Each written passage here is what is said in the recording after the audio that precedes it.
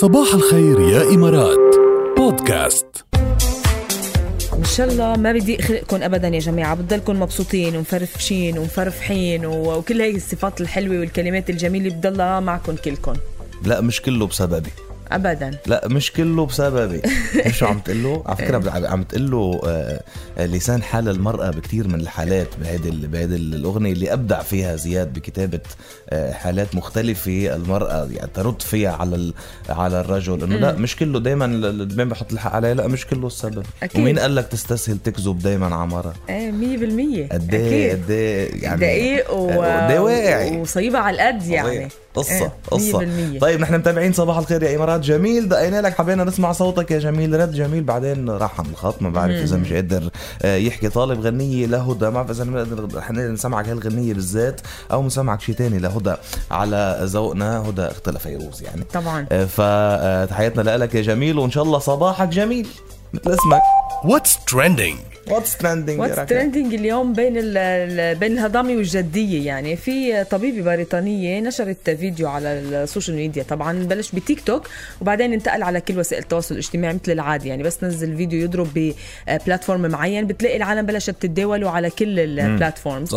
فهي نشرته على تيك توك، عم تقول انه ارتداء الجوارب أثناء النوم بيساعد على النوم بسرعة وبعمق. فعم تنصح الناس وعم تقول انه لازم قبل ما تناموا ترتدوا جوارب النوم وتناموا، لانه هذا الشيء بيساعدكم تتمتعوا بنوم سريع، بنوم هني، وكمان ممكن تفيض معكم الاحلام السعيده، يعني تصيروا تحلموا اشياء كتير حلوه. جلسات بالليل ففي ناس ما تقبلت الموضوع ابدا. انا ما بتحمل يعني. انا بس بتعرفي انا كنت البس الجوارب بالنوم بايام لما كنت بلبنان، بايام السقعه كتير برد كتير ما تتحمل. هلا جاي عاصفه بلبنان غير شكل يعني ثلج وبرد. يعني ان شاء الله يدفي قلوب الكل ويدفي كل البردانين. يعني ان شاء الله ما حدا بيبرد يعني، بس انه في انا بحب الاجواء البرد واجواء الشتاء وهيك. فانه لا بشوفي بالبنان كانت ما تنحمل اصلا اذا ما لبست وانا بالجبل. يعني كنت قاعد درجات الحراره يعني بتكون على الصفر. شوف بقى درجات الحراره بتوصل للصفر. صح 100%. فانه ما بينحمل بالليل جليد يعني.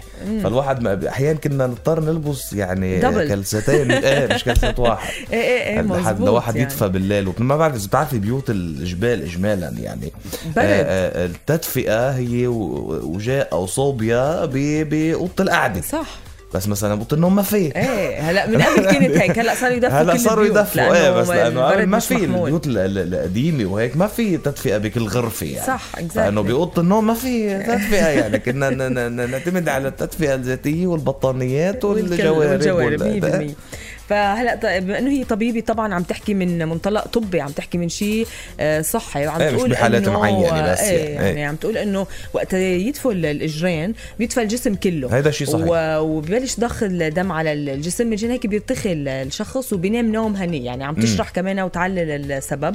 ففي ناس وافقتها الراي ولقيت انه معها حق، وفي ناس قالت انه ما بنتحمل نلبس الجوارب اثناء النوم. فكمان مثل كل الفيديوهات بيكون في شيء سلبي، في شيء ايجابي، في هيك كومنتات، في هيك كومنتات. والله يعني ستي الله يرحمها كان عندها نظرة يعني. كان عندها بتاع كل الستات بالحياة بعدين كل التتيات شو ما قلتي لهم بكي بتقول لك دهني زيت والبسي كلسات ودفي بطنك او دفي بطنك ثلاثه دفي بطنك دهني زيت والبسي كلسات ودهن الزيت ما بعرف دهني زيت زيتون. كان عنده المشكله وقت تمشي حافيه ما مرتاح ماشي حالك. لا ما بيسوى ما بيصير بتبرد. بعدين دهن الزيت شو يعني شو قصته؟ ما بعرف شو قصته. هيدا قصه دهن الزيت انا يعني له سر هيدا. شو ما كان بكي يعني اول خطوه بندهن زيت بعدين بنشوف شو بنعمل. فما فينا نخبركم قد ايه انتشر هيدا الفيديو. ما بعرف اذا قطع قدامكم يا جماعه. هي 18 مليون لايك ومشاهده، ويعني كتير اخذ رواج. والله شوفي لو بياخد 50 مليون اللي براسك انت كلسات بالنوم بالحالات الطبيعيه لا مش راح تزبط معي. What's trending